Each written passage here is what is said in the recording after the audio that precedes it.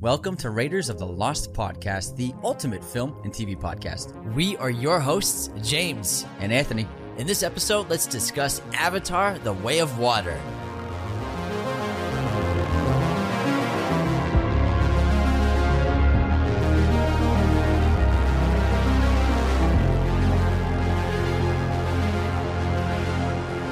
Hello, movie friends. Welcome back to the show. We are so excited to talk about Avatar: The Way of Water. We just watched it in IMAX 3D. It absolutely blew our minds. Jim, how'd you like it? I loved it. I think James Cameron again proved himself to be the king of sequels. This was an excellent film.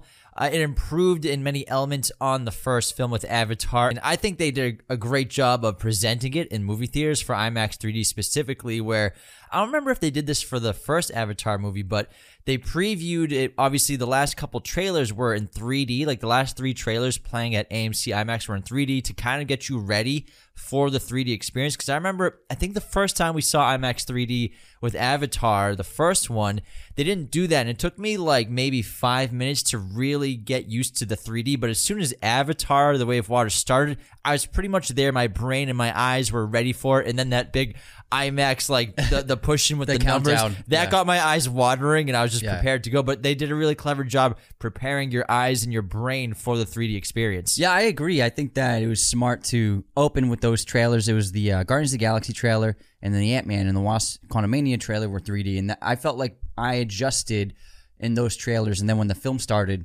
I was like already like the first opening establishing shots. I was completely used to the 3D. And FYI, James's voice sounds a little extra nasally today. He got a bloody nose, so when we hit record. So it's stuffed with tissue paper right now. So it sounds quite nasally. That's why. I'll pull it out in a little bit. I just had to plug it up, man. And I found the 3D experience to be really breathtaking and immersive. I was completely sold on the illusion, and it really felt like I was immersed in this other world. I remember we watched the trailer at IMAX headquarters a month ago in with the 3D glasses, and we saw another film, but they showed the trailer in 3D, and it was just an awe-inspiring 2 minutes. But then with this film, I felt really immersed in it. It didn't feel like 3D-y within 10 minutes of the film. It just felt like I was just immersed in the characters, in the environments, and it was really stunning. I think it was probably the best 3D experience I've ever had at a theater. Otherwise, I don't enjoy 3D. I'm probably going to see the film not in 3D as well, just to get that other viewing experience. But the high frame rate plus the 3D and what I would consider the greatest CGI animation ever put on film with this movie really sold me on the world, and I felt completely immersed in it. Yeah, I don't want to sound like a broken record, but Avatar, it looked realistic. But Avatar: The Way of Water looked real. It was astounding what they did with their animation and CGI, and obviously we've been waiting 13 years for this movie. They took about 8 years developing the technology, and they started filming in 2017 when they started doing all their underwater tests and everything like that. So we'll get into a lot of specifics of how they actually made this film behind the scenes when it comes to cinematography, virtual filmmaking, 3D filmmaking, underwater motion capture, which is the first time this has ever been done, underwater motion capture. It never been done. That was like one of the first big challenges they had to pull off and figure out how to do it, which is a really funny way how they did it. Instead of using scuba gear, they just had to hold your breath. But it's just incredible filmmaking. And, I would say the story, it's kind of like the first one. It's nothing we've never really not seen before. It's a little predictable at times. Some of the characters are a little cliched and predictable as well. But at the end of the day, it's a solid story. Lots of new interesting characters, so please bear with us as we are pronouncing these names of characters we're just meeting. We've only seen this movie once, and these names didn't exist really before Avatar, so we're just bear with us on the pronunciations of the names, and in case we mix some characters up. I'm just going to call a bunch of them the kid. Yeah, the kids, the second son. That's easier. Young Sigourney Weaver. I think that's the way we're going to go with it. I agree. It's not a perfect film, but I found this film to be better than the first Avatar in terms of its emotional gravity. I was an absolute emotional wreck by the end of the film. I cried a few times, but when the movie was over and those final moments happened, I was weeping. And I was surprised how emotional it was, because the first film, it definitely had moments, especially when the big tree was destroyed by the Sky People. That was a really powerful moment. But this film had a different kind of powerhouse in terms of the emotional stakes and the family that was built. And we won't spoil anything quite yet, but there are some really, really grave situations that happen in this film. And I found it to be very emotionally powerful and extremely touching.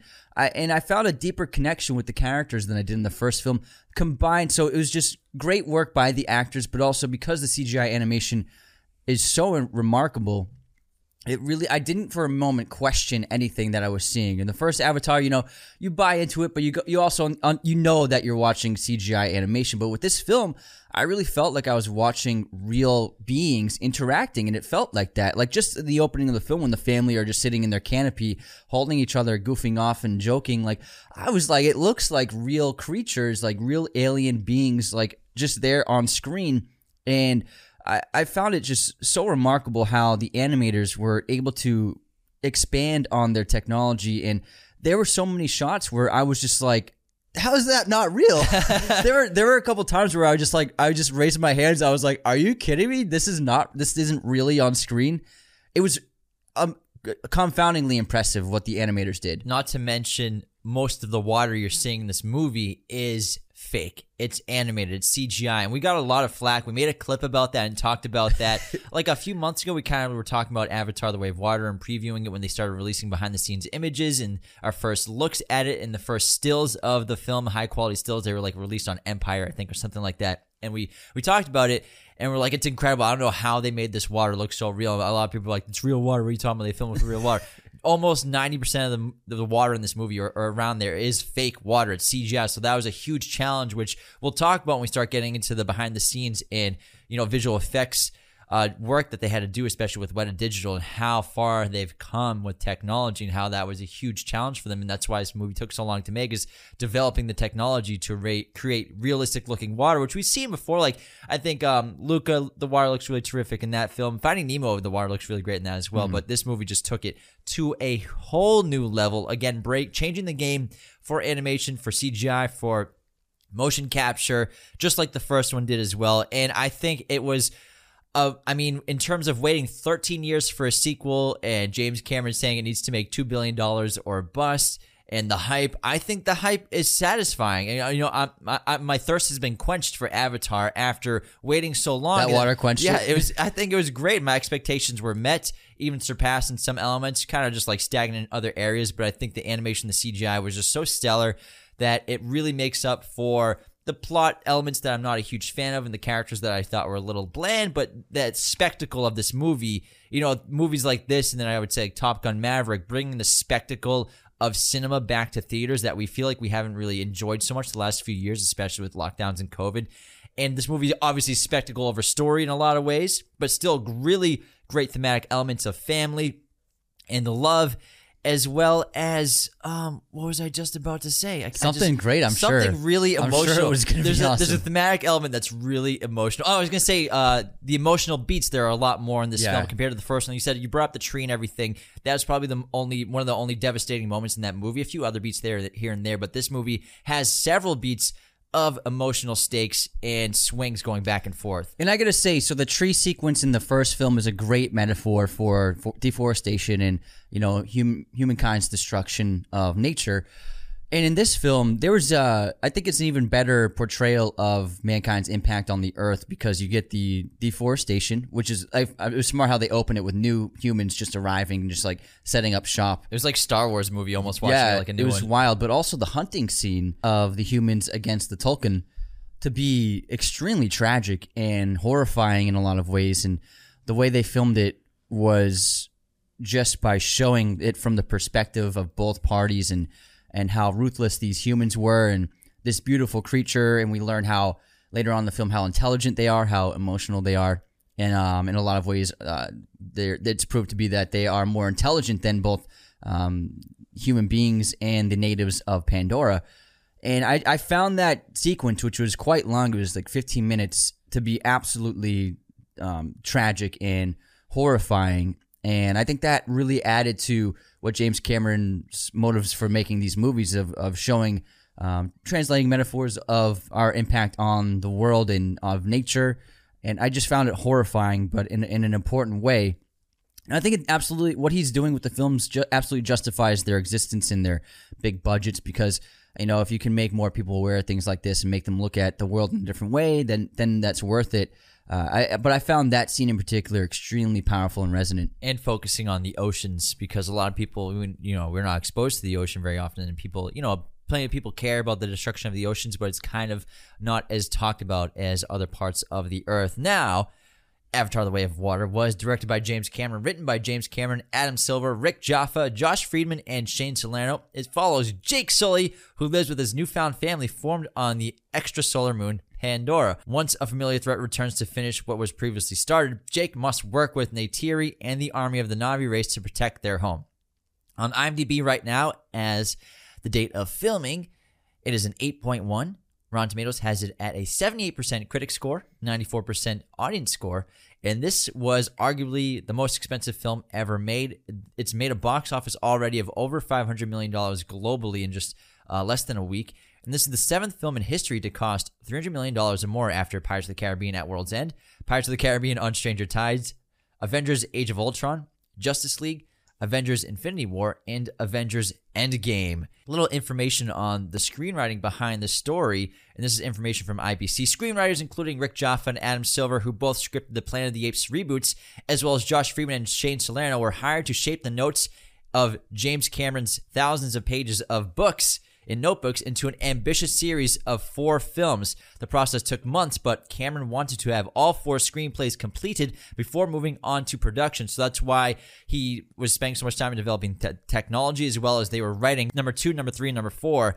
And number 5, the script is done, but that's not set for production yet. That hasn't been approved for production. But they're also filming 2, 3, and 4 back to back. They're filming right now, so they're still going in production for that as well. But he wanted to get all 4 of those new sequel scripts done before they started production, which is a smart thing to do, but obviously takes a lot of time. And now, rather than create a host of new planets and moons, James Cameron chose to continue to explore more biomes and cultures of Pandora itself with the Avatar sequels. He reasoned that the moon could contain a range of landscapes just like Earth. Pandora is, after all, a metaphor for our world. The director has spent much of the intervening decade underwater himself, pursuing environmental exploration projects, including setting a solo deep dive record of 35,787 feet to the bottom of the Mariana Trench in 2012. Seemingly at home in the sea as on land, Cameron appears to want to take the legacy of filmmaker and aquatic pioneer Jacques Cousteau to another level. I found the water people and the water tribes to be really stunning and beautiful.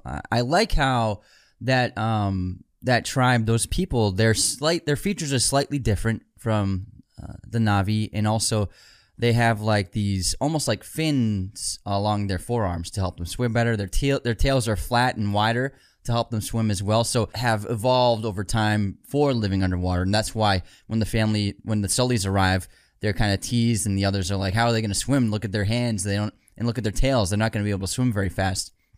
I love the creativity of the animals, the new species of animals we see, especially the underwater ones, and how the Na'vi can fly on their animals. These water people can swim and basically fly underwater. And also, I love the Tulkun, which are essentially like great whales in a way. I found it extremely creative. But also practical and very believable with the world that they had already created. And also we got to see more underwater life and its connection to Eywa and the spirit of Pandora, and how especially Kiri can connect with it. And I liked Kiri's connection to Eywa and how she can eventually, change. She can control animals and plant life at her will, and they listen to her, they help her. It's difficult for her because she is an outcast. She's strange.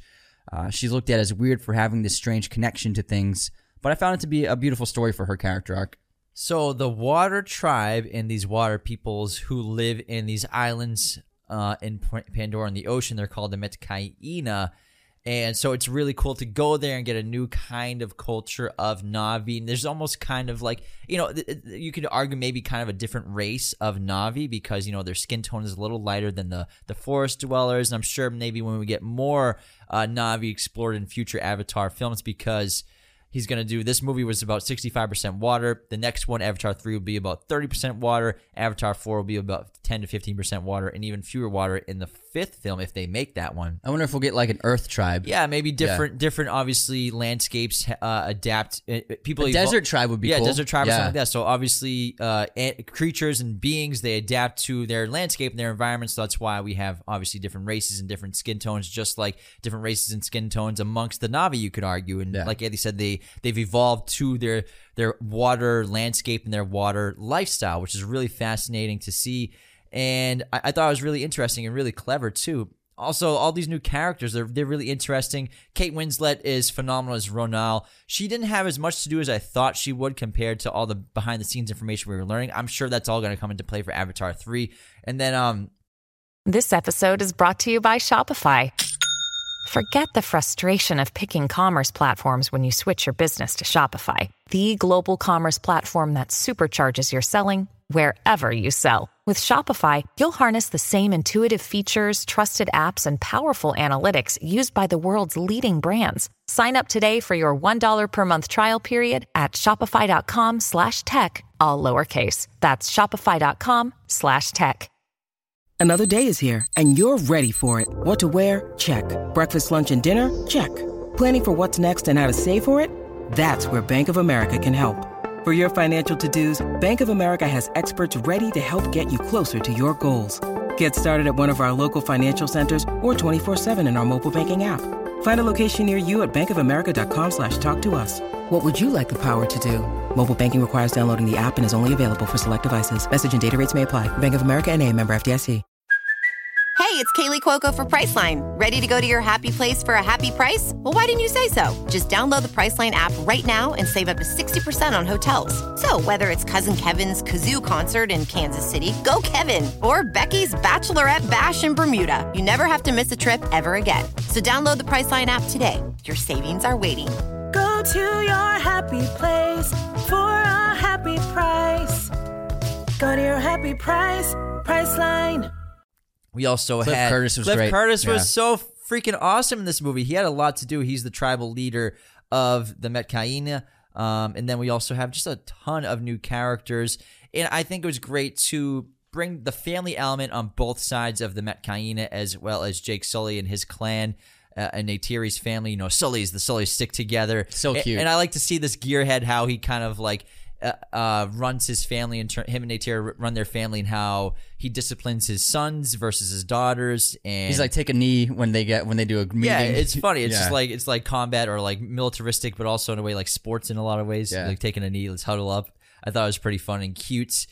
And versus the family elements of the Metkayina and their tribal leaders' sons and daughters, how they're supposed to integrate together. And we have like the cliche moments of bullying, of harassment, of putting another child into a dire situation, a life and death situation, where he fortunately survives when he's saved by that Great whale. scene. Yeah. Great sequences in this movie. And again, I don't know half these characters' names off the top of my Yeah. head, so we're doing our best. And this cast list is enormous. And it's hard to like just... It's an ensemble. It's huge. It's a big huge ensemble. cast, but Yeah. all the child actors and all the young actors are phenomenal, especially Jack Champion, who played Spider, who's basically Space Tarzan in a lot of ways. And he was actually cast really young, and I think he was only 13 or 14 when he was filming this movie Wow. as Spider, because now he's like hit his full growth spurt and he's an adult now. But I think he was 13 when he filmed this movie as I looked him Spider. up on IMDb and he looks completely different Yeah. because he's like an adult now. That's But how he's- long ago but they he's- filmed this movie. Yeah, it's filmed in it's- 2017. Yeah, it's hard to. It makes sense, but you don't realize that. And I mean, the amount of post production put into this film is just really impressive. And I mean, kudos to the artists because I mean they did a phenomenal job. And what really sold me in the trailer, especially, but with Spider's character in particular, and then watching it in the film. But when I watched the trailer for the first time, when you see a human with the Na'vi, and they both look like they're really there, that's for me, I was like, wow, this looks amazing. When you have the Spider character right next to a Na'vi character, and you're like, they both look like they're really there in camera. And I felt like that the entire film, whenever Spider was on screen, I didn't feel like he was surrounded by people in mocap suits who were animated. I felt like watching him, he was surrounded by real characters and these real beings. And I found that to be probably the most impressive aspect to the CGI animation, was that the live action character looked just as real as the animated character. And let's go through the cast some more. Obviously, Sam Worthington back as Jake Sully. He's probably been waiting for this role to come back for a while. Zoe Saldana, who's one of the busiest actresses in Hollywood. She was obviously phenomenal as Neytiri as usual. Sigourney Weaver came back and she plays Kiri. And I found it a little odd. Even though they kind of de-aged her voice, it still sounded like... They brought it up a pitch, but it still sounded like an older woman's voice. For Sigourney Weaver. It was throwing me off for sure. A little bit. I feel like they should have just cast a young actress. But she did all the mocap for Kiri, which is really fascinating and really a testament to her work ethic for sure. Like being underwater, doing all those sequences. I understand what Cameron wanted to do, but it just was taking me out of the scenes a bit. Sometimes. Like her voice was just too mature for a 10 or 11-year-old. Stephen Lang is back as Quaritch. I thought it was really clever how they brought him back and how the Sky people have decided to go full Na'vi and just basically cloned with their human DNA and memories of their Marines, cloned them into Na'vi and grew them in a lab, and then are sending them to Pandora using their own strengths and abilities against the Na'vi themselves. Great to get this great antagonist back in this movie. Yeah.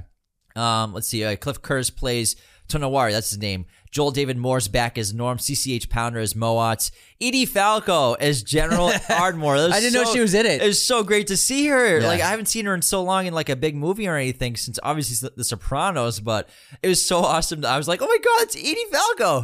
I read this interview with her this morning, and she said that she didn't even realize the movie was out. She thought the movie had already come out and failed, and she just never heard about it. So and then she's like, "Oh, the movie's out now. Oh, wow, good for that," because they filmed it so long ago.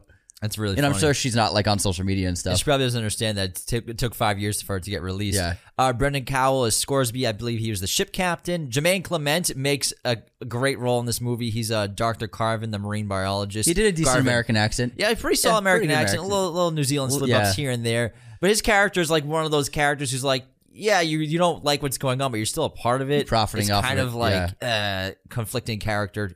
Then all these young actors and actresses did phenomenal jobs as the young Na'vi. The kids did a great job. Giovanni Ribisi's back for a little cameo. So is Dileep Rao as Max Patel. He's back for a little bit.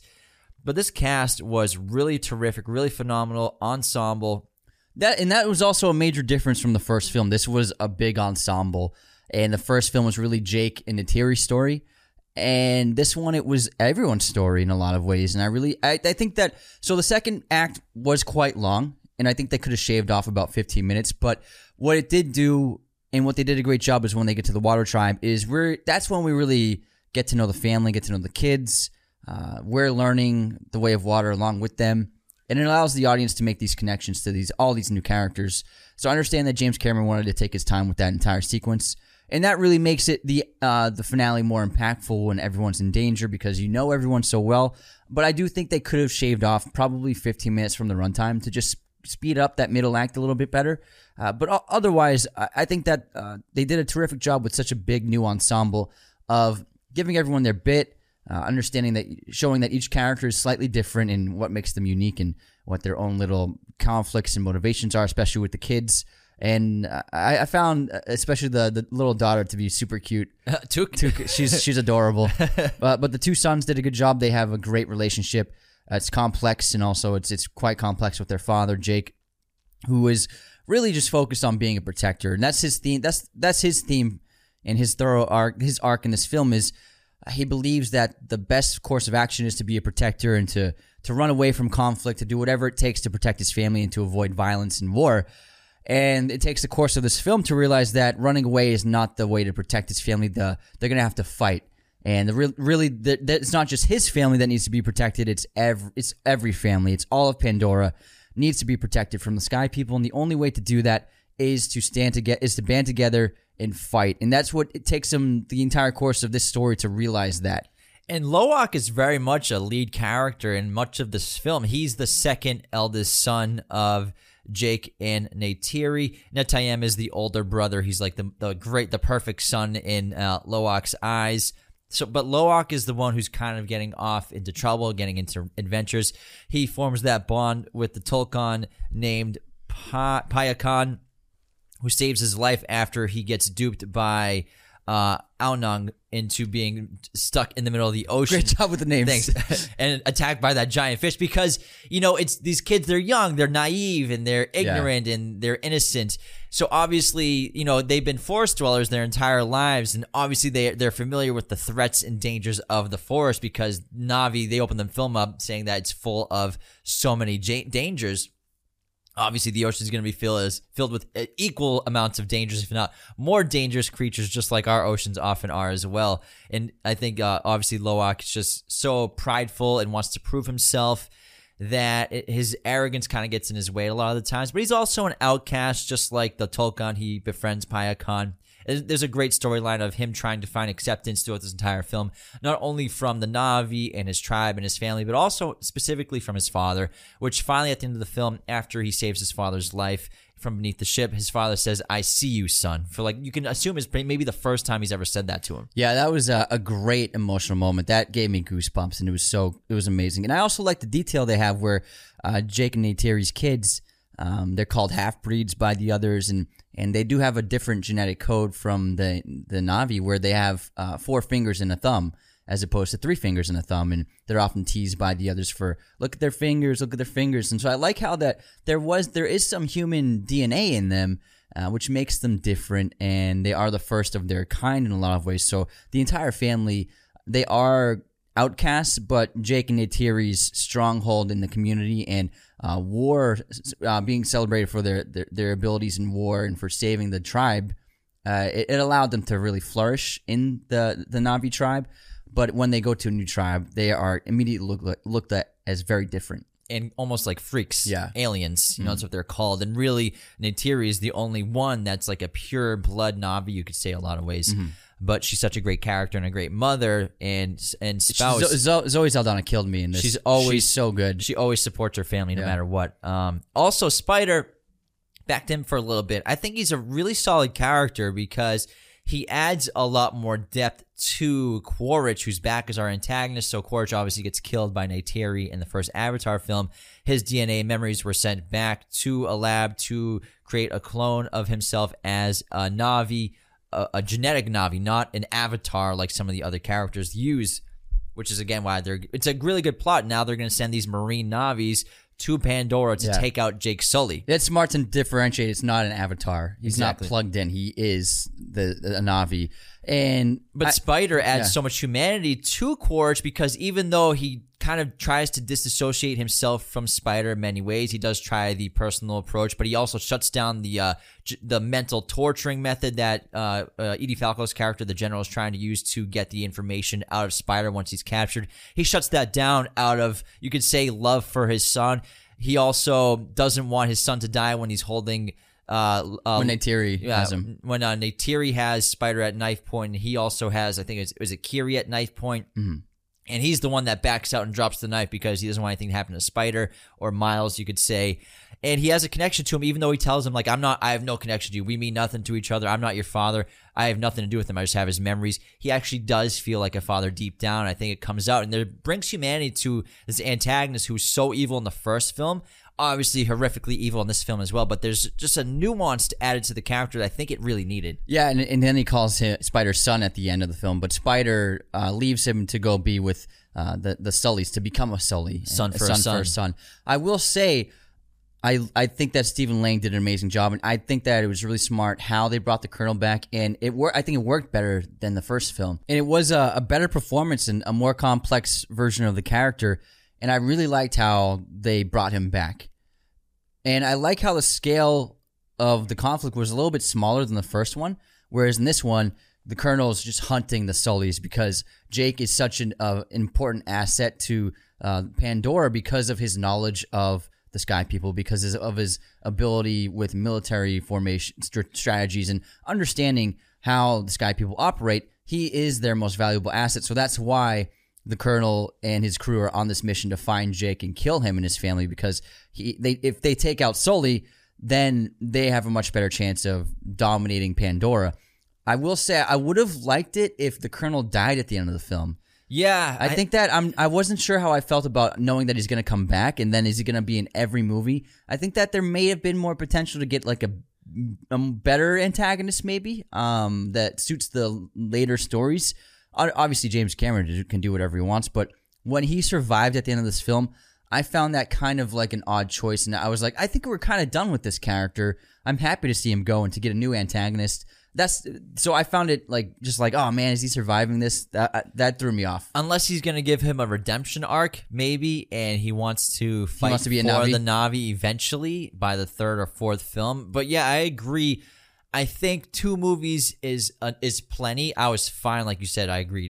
When you need mealtime inspiration, it's worth shopping Kroger, where you'll find over 30,000 mouth-watering choices that excite your inner foodie. And no matter what tasty choice you make, you'll enjoy our everyday low prices, plus extra ways to save, like digital coupons worth over $600 each week. You can also save up to $1 off per gallon at the pump with fuel points. More savings and more inspiring flavors make shopping Kroger worth it every time. Kroger, fresh for everyone. Fuel restrictions apply.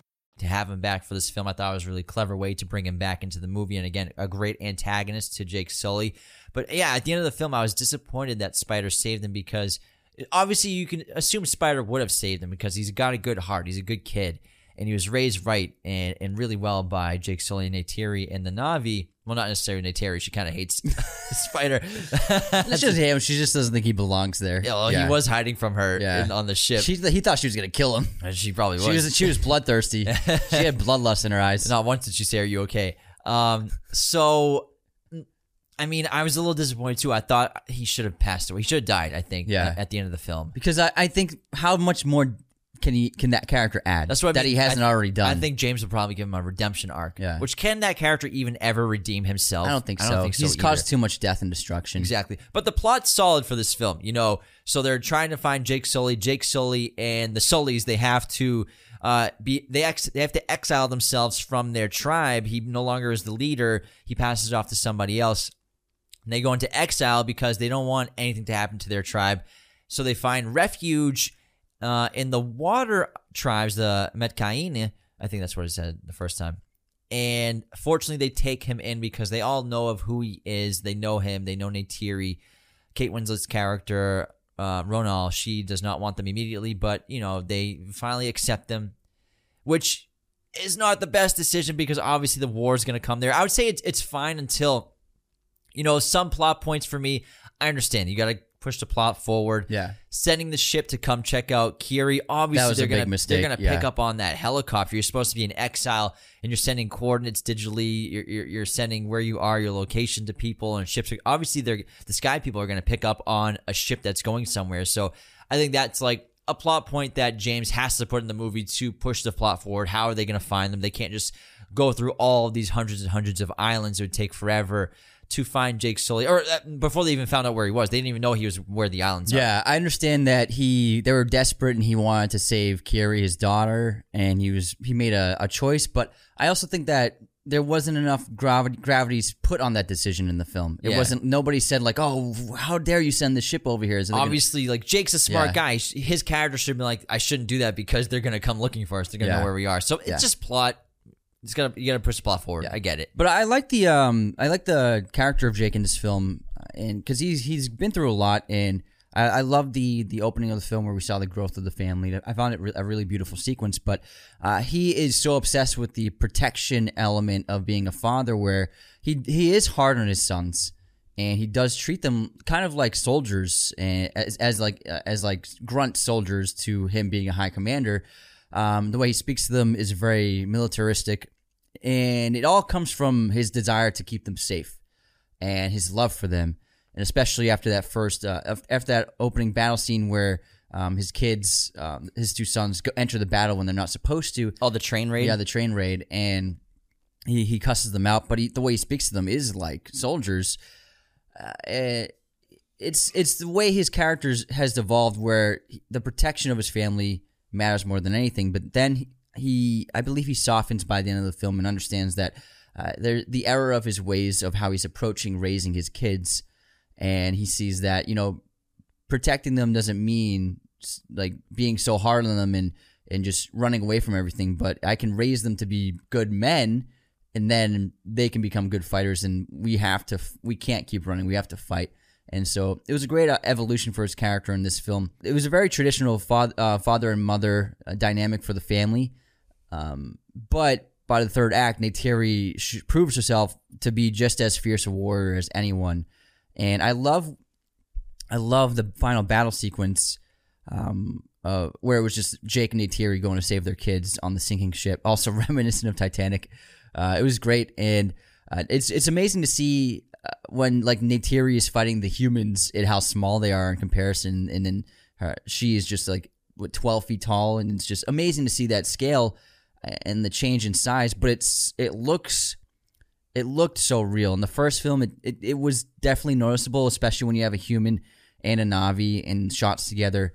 But with this film, with the lighting, especially like how water like was glistening on their faces, and one of my favorite shots was when Neytiri and Took are in the sinking ship and they emerge from the water in one of the hallways that's rising with water, and I was like, is this really happening? I was like, is that real? It's insane. The close-ups are shockingly good, especially with the fire glistening on them and everything, the light. Yeah, but Neytiri taking out that entire squadron basically single-handed was unbelievable. Yeah, we talked about this recently, seeing strong protective fathers in film that we kind of have been disappearing from a lot of big franchise films. And it's nice again to see that kind of character, because it's important to see not just a strong, nurturing, protective mother, but also the same thing for a father as well. And like I said, we're losing that in a lot of mainstream movies, I feel. Mm-hmm. So I love seeing that as well, because, you know, Jake Sully's a great character, great father. He's hard on his sons, but like Anthony said, it's out of love and out of protection and trying to save them. Now, in addition to the plot being the hunt for Jake Sully, we have a new, highly valuable resource on Pandora that the Sky People are going after. And it's no longer unobtainium. It's called Amirta. When Sky Army captures and kills a Tulkun, those whales, they extract a golden yellow fluid elixir from their brains, and it's referred to as Amirta, which will stop aging, literally stops aging for humans. The term Amirta is a Sanskrit word that means immortality, which is referred within many Indian religions. This is another Sanskrit word used by James Cameron. He named this film series title Avatar, which is also a Sanskrit word meaning manifestation of divinity in bodily form. Now, Amirta is highly valuable. Just that vial that they take from the brain of the Tulkun that we watch slaughtered is worth about $80 million. And that's probably, 12 to 24 ounces of the elixir.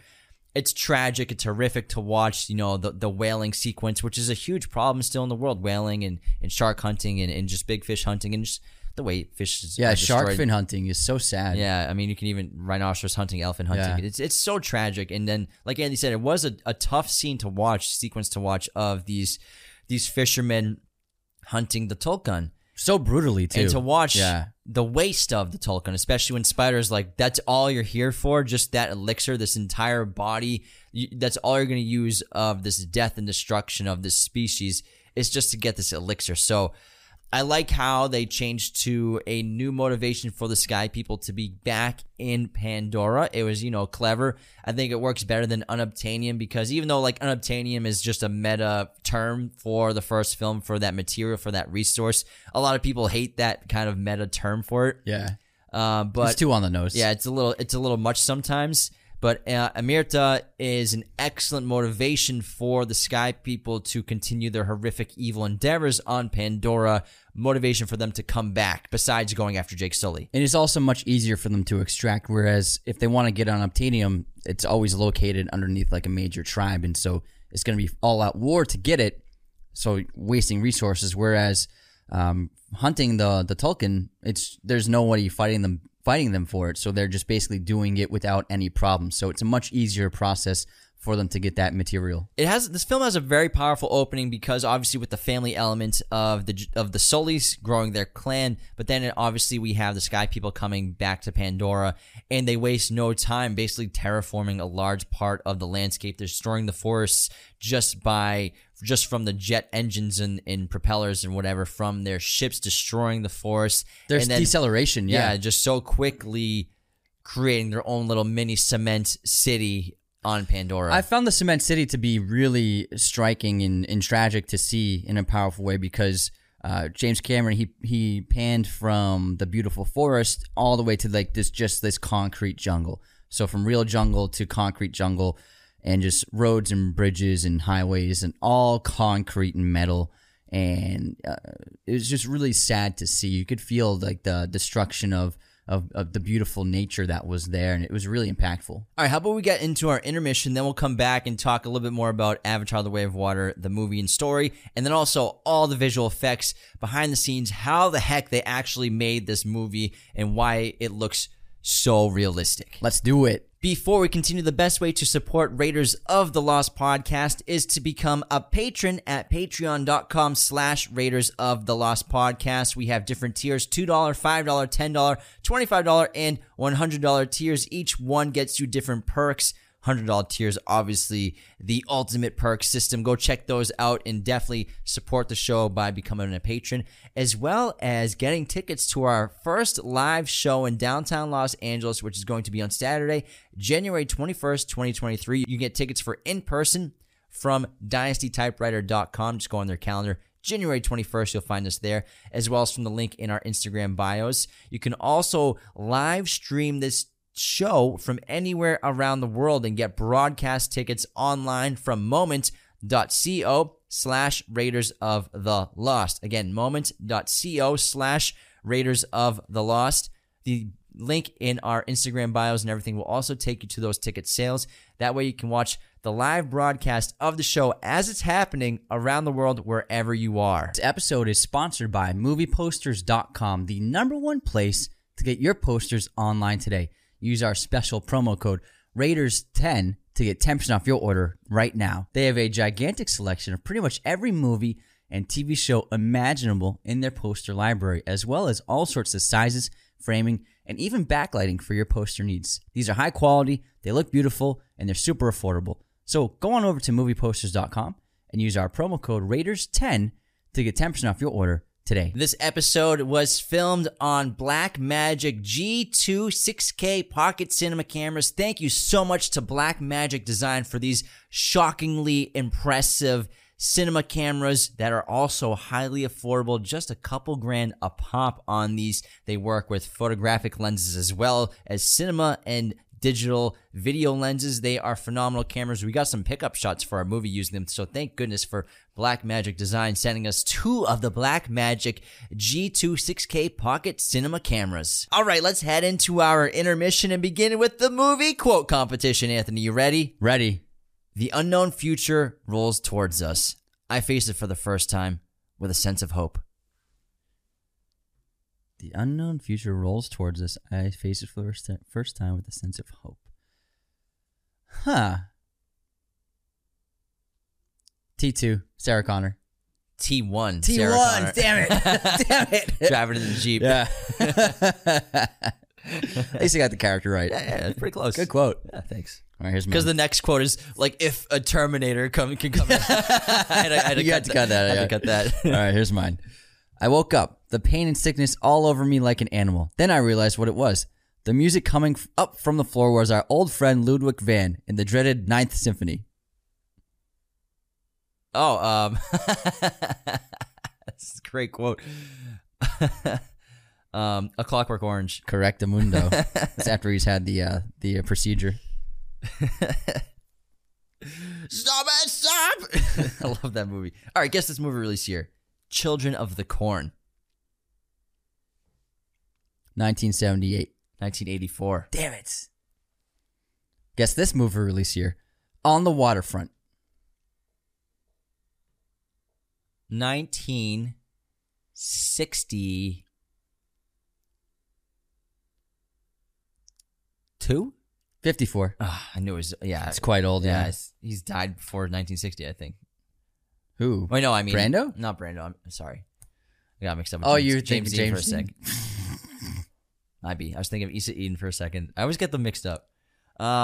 Moving on to movie pop quiz time. Which franchise has more films? The Alien franchise or the Terminator franchise? Good question. It's a lot for both of them now. I'm going to go Alien franchise. Can you guess how many? All right, let me see. 1, 2, 3, 4, 5, 6, 7. We count Alien vs. Predator? Yeah. Yeah, that counts. What do you got? 9? 9. It's actually, so it's 6. It's actually a tie. Uh-huh. So both Alien franchise and Terminator franchise have 6 movies. Alien vs. Predator is actually not canon to Alien, so that technically does not count for an Alien franchise movie. Says who? It's canon to Predator. Yeah, well, it's Alien in it. It's not Alien. It's xenomorph. I'm just saying it's so I would argue there's technically 8 movies. No, I got it right then. I think I got it right. 9. Yeah. Name the other ones. The Alien Predator crossovers. There's how many? There's 1. There's 3. There's 3 Alien vs. Predator crossovers. I think so. Name, at least 2. What? There's at least 2. There's AVP. AVP came out. What year is that? AVP. There's 2. Alien vs. Predator and then Aliens vs. Predator Requiem. They're not canon to Alien. Yeah, well, there's aliens in it. Still, it would only be 8. The xenomorphs in it. Well, I was close. It was a trick question, though, because it was a tie. Because I don't count Alien vs. Predator or Alien vs. Predator. Well, so it's your personal opinion then. It's not. It's factual information that they're not canon to Alien. They're canon to Predator. Says who? Wikipedia? No, says freaking James Cameron and everyone who made those franchises and Ridley Scott and all them. They're Predator movies. Yeah, but aliens in it. There's like 100 xenomorphs in it. But I said part of the franchise. They're not part of the Alien franchise. They're part of the Predator franchise. It's part of the franchise. Who owns the franchise? 20th Century Fox. I think Disney. I think they call it part of the franchise. I'm just saying. I disagree with you. I completely disagree. Hey, you can disagree with me all you want. Yeah, but I'm still wrong. Either way. But I think I was closer than I. Well, it was a tie, yeah. and then you add those, then it's 8. Because they both would have 6 minus the crossovers. I understand. Trick question. Moving on. Here's my quiz question. Before he was a household name, Harrison Ford acted in 2 films from world-famous directors. What were the films, and who were the directors? Let's see. We have Apocalypse Now from Francis. Mm-hmm. Francis Ford Coppola. And then we have... He's in a George Lucas movie. I'm sorry, same director. They're Okay. both Coppola movies. Sorry. So then his other movie with Francis Ford Coppola that he was in that before he was famous was a movie called... You know this one. Come on, Coppola. I know, I'm just thinking of Harrison Ford Coppola. No. The Conversation? Yes. Yeah. Got He it. plays the assistant to the boss guy. Oh, yeah. The messenger guy. Got it. Great question. I knew you'd get it. Great answer, man. Thanks, man. All right. Do we have any... What are we doing here? Do we have any unsubscribes? Yeah, we have an unsubscribe. we just filmed, this is our 3rd day in a row, so we actually banged through a ton, but there's one new one. Travis Ryan, 1456, wrote, what, not even at least 5 Hallmark Christmas movies to contend with? Unsubscribe! Unsubscribe! Happy holidays, guys. Thanks, Travis. Great 5-star review from Mashiro, a new listener. Fantastic. I've been looking for a podcast I can just listen to. Found these guys on TikTok and decided to check it out. Thank you so much for doing that. First few podcasts were good, but sound was super low, but it was fixed after those episodes. Yeah, those early ones. We weren't really sure what we were doing yet. All the conversations pull you in and make it feel like you are sitting with them, chatting it up. That's what we want it to feel like. Love their touch on multiple topics and how they can tie in so many levels of perspective. This is great. I'll listen every day if I can. Wow, thank you so much. Thanks, pal. That is a wonderful 5-star review on Apple Podcasts. Appreciate it. Thank you so much for listening. So glad you took the chance on us from TikTok and checking out these guys over here just talking about movies. Now, on this day in film history, today is December 26th. Hope you all had a wonderful holiday if you were with your families. Hanukkah, Christmas, Kwanzaa, it's all been going on. So hope you are safe and well and enjoying your time with your families and loved ones. In 1924, Frances Gumm, who was later named Judy Garland, made her debut in show business at age 2.5, billed as Baby Frances. I think that was on stage or something. In 1940, The Philadelphia Story is released. In 1957, Wild Strawberries is released from, obviously, Ingmar Bergman. In 1976, The Exorcist is released. In 1997, Spice World is released. In 2007, There Will Be Blood is released. In 2011, We Bought a Zoo is released. And happy birthday to Jared Leto and Jon Snow himself, Kit Harington. I didn't ask for it. I was waiting for that. That's why I paused. My streaming recommendation is Bardo False Chronicle of a Handful of Truths on Netflix. This is Inarritu's newest film. My recommendation is Thelma and Louise, which is now on Amazon Prime. It's the best good for her movie ever. Ridley Scott and two of the best actors of their heyday, Susan Sarandon and Gina Rollins. Love it. Check it out if you haven't seen it.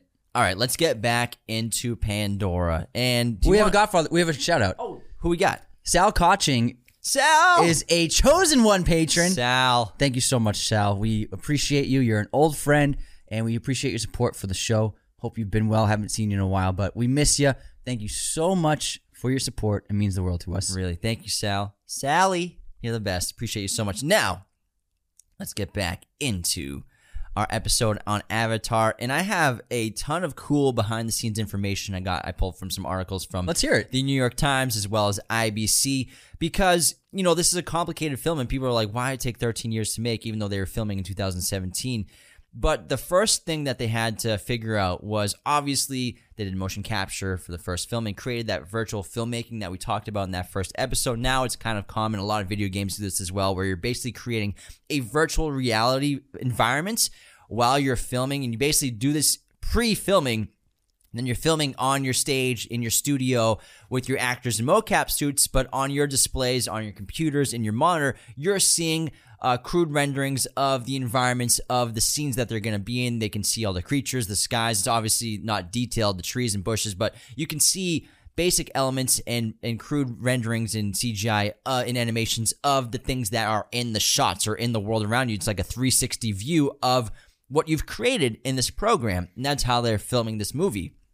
It took a long time to develop all of that, but the biggest challenge first was figuring out how to do motion capture underwater, because it never really been done before. And the first major obstacle here was figuring out how to do it without scuba gear, because you can't go down there with scuba gear. There's too many bubbles flying around everywhere. It'd be impossible to capture the actors in their mocap suits. It'd be impossible to do that because there's just too much motion in the water. It'd mess it all up. So basically what they had to do was have the actors dive and hold their breaths, and it took a lot of time for them to practice these maneuvers, and obviously they did it very safely. But the first step obviously was creating a giant tank to have for filming, and they did this actually in Manhattan Beach Studios in the west side of Los Angeles. So after a proof of concept stage, two massive tanks were engineered at Cameron and Ladau's Lightstorm Entertainment Hub at Manhattan Beach Studios. One used for training in more intimate character scenes. The larger second tank, the Swiss Army knife of water tanks as it's called, measuring 120 feet long, 60 feet wide, and 30 feet deep, with 250,000 gallon capacity, was outfitted with powerful wave and current machines used to capture the film's more action-packed sequences involving Na'vi characters. Performance capture cameras were set up around the tank's perimeter, along with safety cameras for monitoring those in the water to control light reflection from above. The water's surface was covered with small white floating balls, inspired by an LA Times article Chapney read about shade balls deployed in Los Angeles Reservoir to reduce evaporation, from a similar method Cameron used on his 1980 film The Abyss. So that's why, if you've seen set photos, we talked about this in like episode a couple months ago when we were talking about just what we'd seen behind the scenes. There's a shot of Cliff Curtis, Kate Winslet, Zoe Saldana, and Sam Worthington. Their heads are just above the water in a giant tank, and they have floaties and their mocap suits on, as well as all these white plastic balls all over the surface of the water. That was to stop the light, or to control the light from above from just ruining the shots down below in the water of the tank, so they could get really clear visuals down there when they were doing motion capture. Really clever stuff. To capture the underwater action with sufficient clarity, it was not possible for anyone in the tank to use scuba gear again, because air bubbles would interfere with the accuracy of the motion capture sensors and cameras. How could Cameron keep his cast in water long enough to capture their performances? Just holding their breaths the entire time. Everyone, including new and returning actors like Sam Worthington, Zoe Saldana, Sigourney Weaver, Kate Winslet, as well as reference camera operators, grips, and safety divers accompanying each actor, would have to work at holding their breath underwater, which required extensive training, additional safety procedures, and lots of time. And Kate Winslet beat Tom Cruise's record for holding her breath underwater for a scene, which I'm sure we'll be seeing that in the third film because her character doesn't have a ton of action sequences in this movie. But also they weren't like coming up for air every time they ran out of breath. They would keep oxygen tanks down on the floor, so when they would like run their scene, they'd go back down to the bottom and breathe the air and get the oxygen from the tanks. So that's how they actually stayed underwater for hours on end. And Sam Worthington was actually the only actor who, throughout filming, just always maintained a presence underneath the water and never came up for a break because he found it actually more peaceful. And everyone else would like, after a few hours, to take a break up above the surface, but he always stayed below. Now, Kirk Crack was the freediving instructor and kind of the safety coordinator in charge of these actors for holding their breath and diving underwater. And obviously, Sigourney Weaver, who's I think 65 years old, impressed Kirk Crack immensely because she played Kiri in the motion capture entirely. So she's playing a character who's like a teenager doing all this intense stuff at 65 years old at the bottom of a tank, holding her breath. Incredibly impressive. Really, really great stuff. Also, Weta Digital, Weta Effects are the visual effects company, obviously, that Peter Jackson co-founded when they were making the Lord of the Rings movies back in Wellington, New Zealand. They worked, obviously, on Avatar, the first film, and this one. And like I said, creating the CGI water was a huge challenge, and most of the water in this film is visual effects. So, according to the New York Times, nearly all of the water in the film is computer generated. Of the 3,240 visual effects shots Weta worked on, 2,225 involved creating water. To bring Pandora to life, the team at Weta had become experts not only in hydrodynamics, but also in rendering those complex physics photorealistically. The way water splashes, sprays, and saturates in the parlance of the industry had to be solved. Again, this had never really been done on this level. We'd seen, pretty decent realistic water in animated films before, but on the scale that we're seeing, not just the ocean, the waves, the splashing, but when you're watching this movie, just watching the water trickle down faces looks incredibly realistic. Plus the rain as well. Phenomenal. Now, according to Eric Sandin, one of the visual effects supervisors at Weta, there were something like 1,600 different major effects simulations of the water, the proper flow of waves on the ocean, waves interacting with characters, waves interacting with environments, the thin film of water that runs down the skin, the way hair behaves when it's wet, the index of refraction of light underwater. We wanted to make it all physically accurate. As part of their research, the team shot hundreds of hours of reference footage. Wind ripples on the surface of water, waves hitting rocks, the movement of seaweed. Sainton enlisted a friend to get dunked on camera so that the team could study the effects of water on curly hair. Cameron himself provided reference material from his own deep-sea dives, as well as he filmed a lot of reference material when he made Titanic about water and how it works and moves with camera development.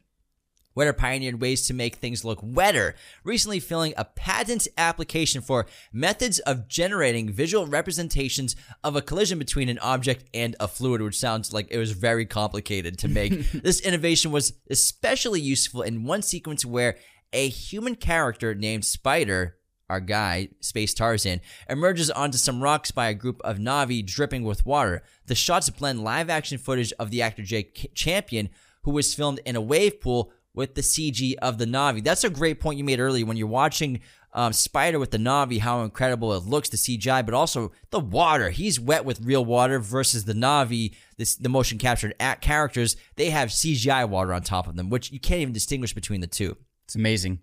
Absolutely incredible. Now, I got a little more here. Let me see what I got. It's fascinating. Keep going. Let me see some more stuff so I cool. got. Production designer, this is from IBC.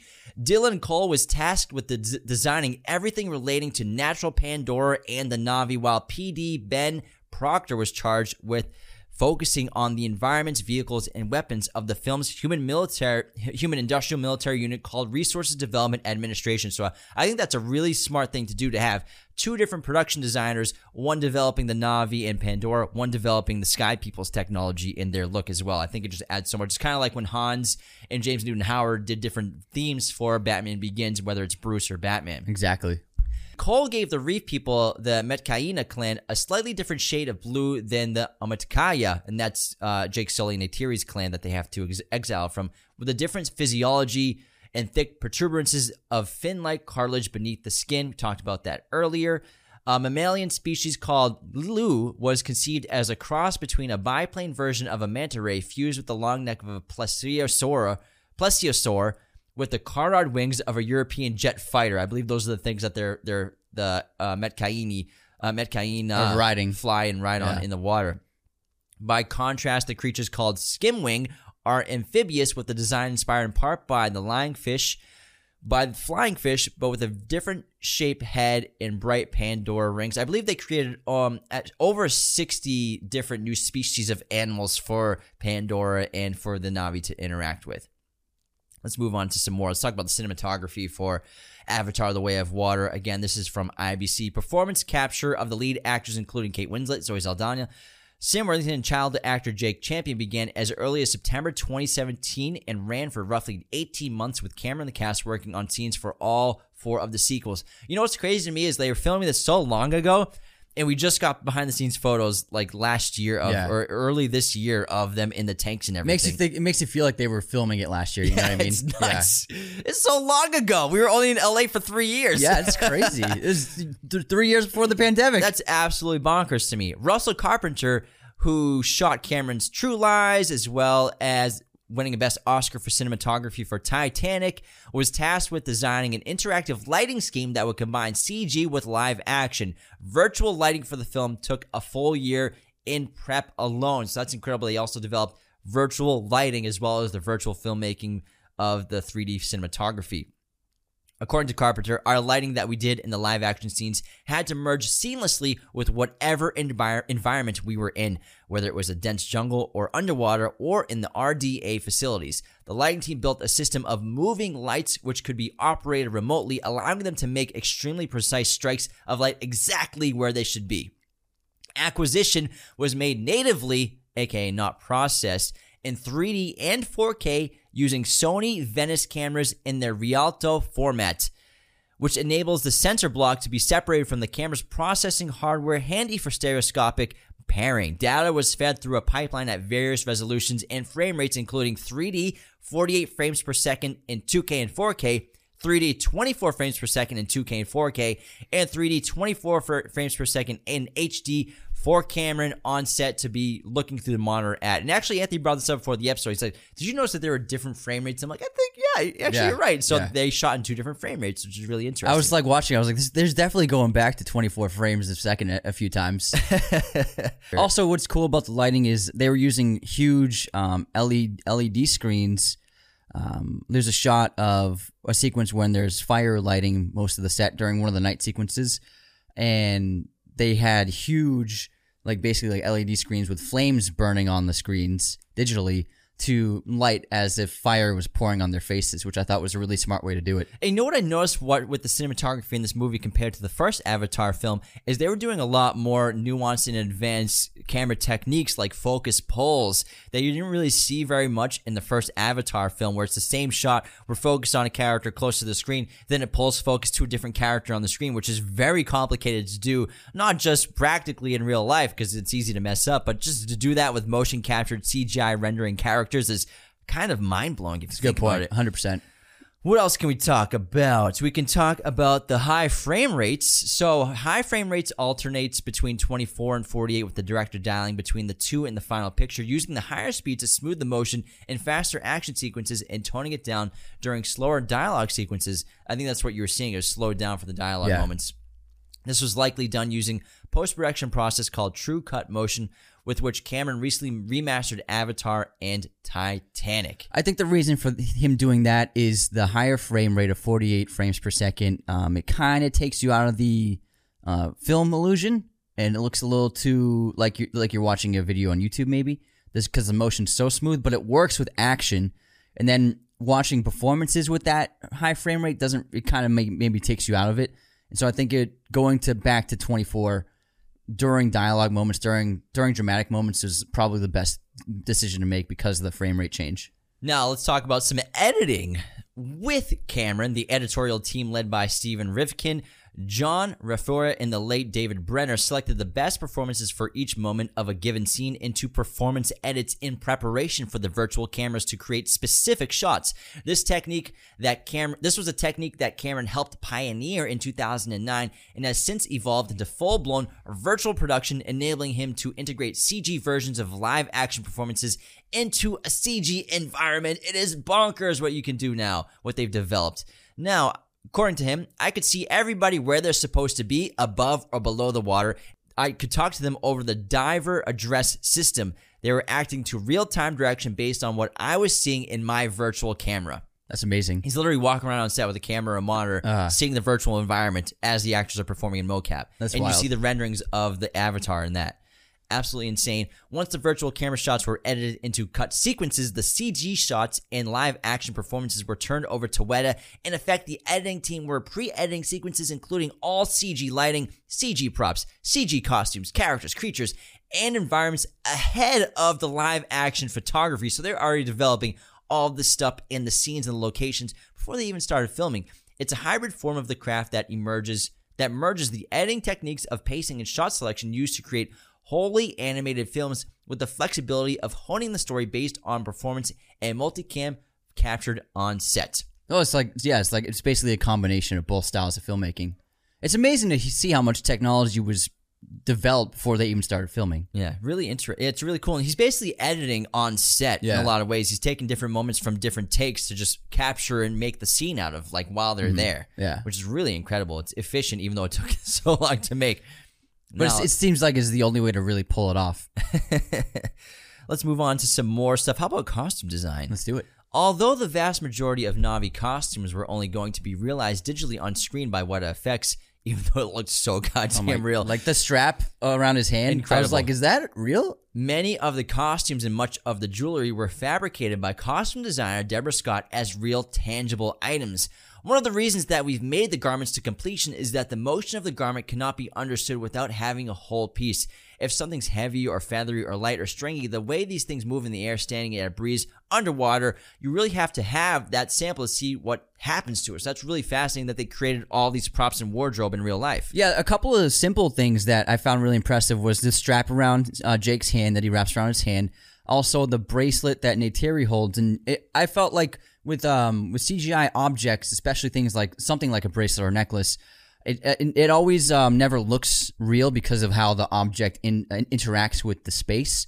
But it felt like it was really being held and it was a real object. And I think that makes sense how they did it by actually building these pieces for the actors to actually physically interact with, and also for the filmmakers to capture on film, on digital cameras, like how this thing actually moves in the world. So I think that made all the difference in the world. Let's read some more from IBC about the visual effects. For the first film, Weta had developed an image-based facial performance capture system using a single SD head rig camera to record the actor's facial expression and muscle movements, including eye movement. This head rig has been upgraded to HD for the sequel, with 2 HD cameras designed to capture even higher fidelity performance.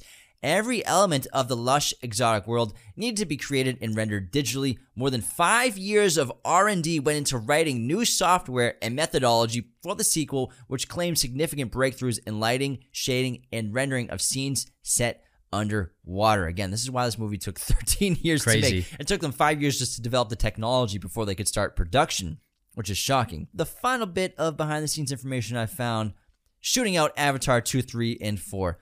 Not only has much of the performance capture been already made for some of the principal actors for Avatar 3 and 4 after 2, but many scenes have already been shot for Avatar 3 and some for the 4th series. I believe he has a 9-hour cut of Avatar 3, and he has the first act filmed for Avatar 4. And again, Avatar 5 has not been greenlit, but Avatars 2, 3, and 4, obviously 2 just released. 3 and 4 are greenlit. They're in production. Yeah. They're going to get made no matter what. So I think the studio is just waiting to see should we keep spending this much money on it. And they'll be coming every 2 years. So 2024 we'll get Avatar 3. And then in December 2026 we'll have Avatar 4. It's amazing to see how, the 13-year difference, and you're like, oh, what's been taking so long? And then you realize it has been a nonstop production ever since the first film. Like they've just still been going full tilt. It's just all behind the scenes development and prototypes and testing. And it seems like they never slowed down the production. It's just that they weren't able to film for several years because of the technology problem. So it's amazing to see how much went into this film. It's fascinating.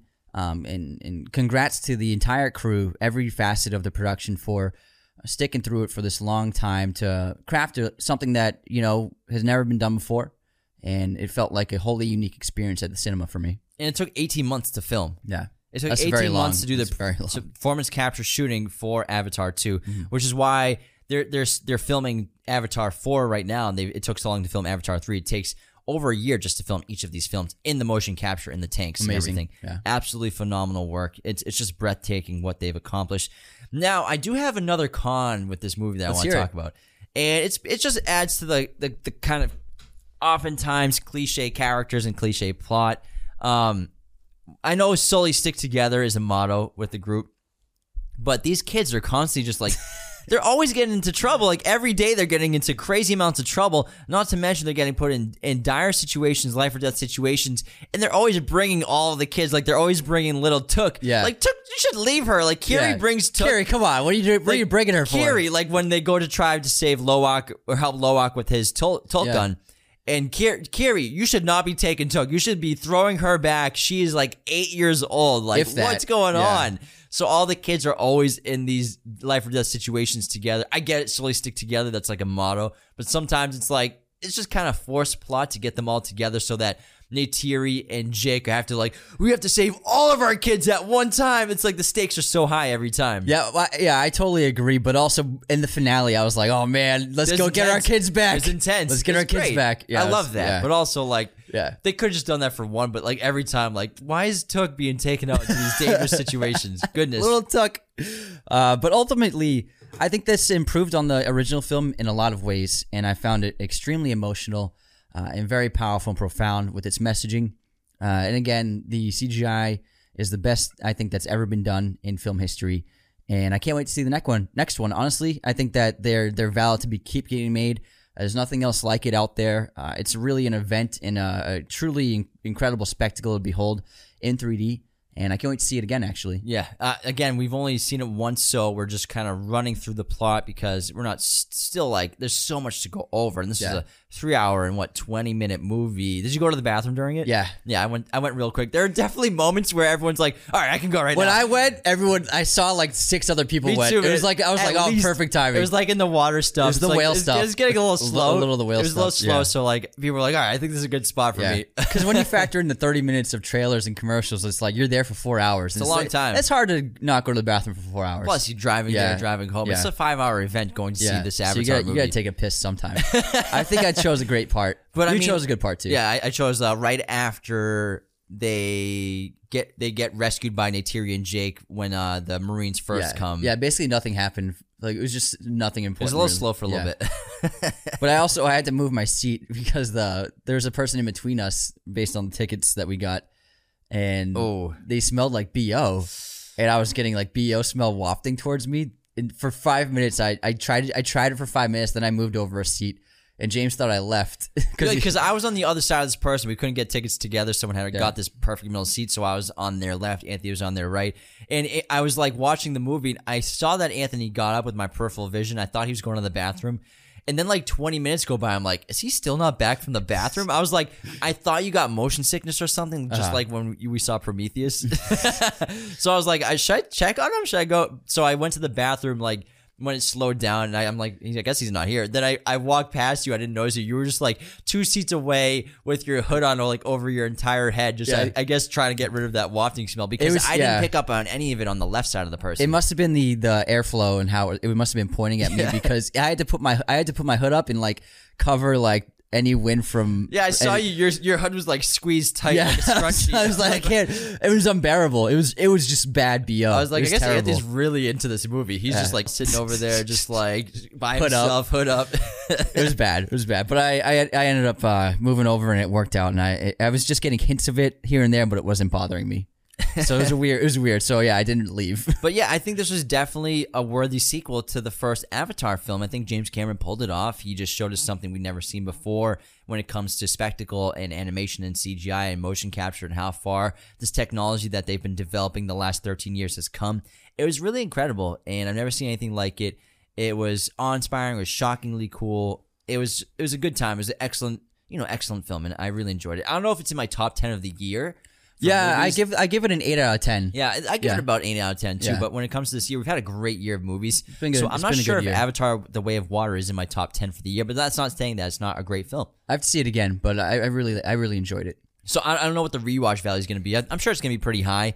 I probably won't go see it again in theaters. Maybe. I'm gonna see it in 2D. Maybe in 2D. Yeah, I'll watch it when it comes out streaming, but I saw my one ticket. Like, I'm not going to... We have to see this movie 7 times. It has to There's make a lot $2 of good movies coming out this month. we don't... There's a lot We don't to have see. to give all the $2 billion to this one movie. Yeah. I get James Cameron wants that $2 billion. So does Disney. They'll get the rewatches in China for sure. But yeah, it's gonna make a boatload of money. It'll probably make $2 billion. I think it will. It was excellent. Great job. Let us know how much you all enjoyed this film. Thanks for tuning into our episode on Avatar: The Way of Water. Become a patron today at patreon.com/Raiders of the Lost Podcast, and be sure to get tickets to our live show on Saturday, January 21st, 2023, with the link in our Instagram bio and YouTube bios and episode bios of this podcast episode. See you next time. This episode of Raiders of the Lost Podcast was executive produced by our chosen one patrons: Luke Exelston, Tyler McFly, Darren Singleton, Anthony DeMeo, Becca Keene, Cody Moen, Benjamin Cook, Calvin Cam, and Chandler Johnson. Thank you so much for supporting our show. Raiders of the Lost Podcast is a Mirror Image production. Sound mixing done by Jacob Kosler. Opening music by Chase Jackson.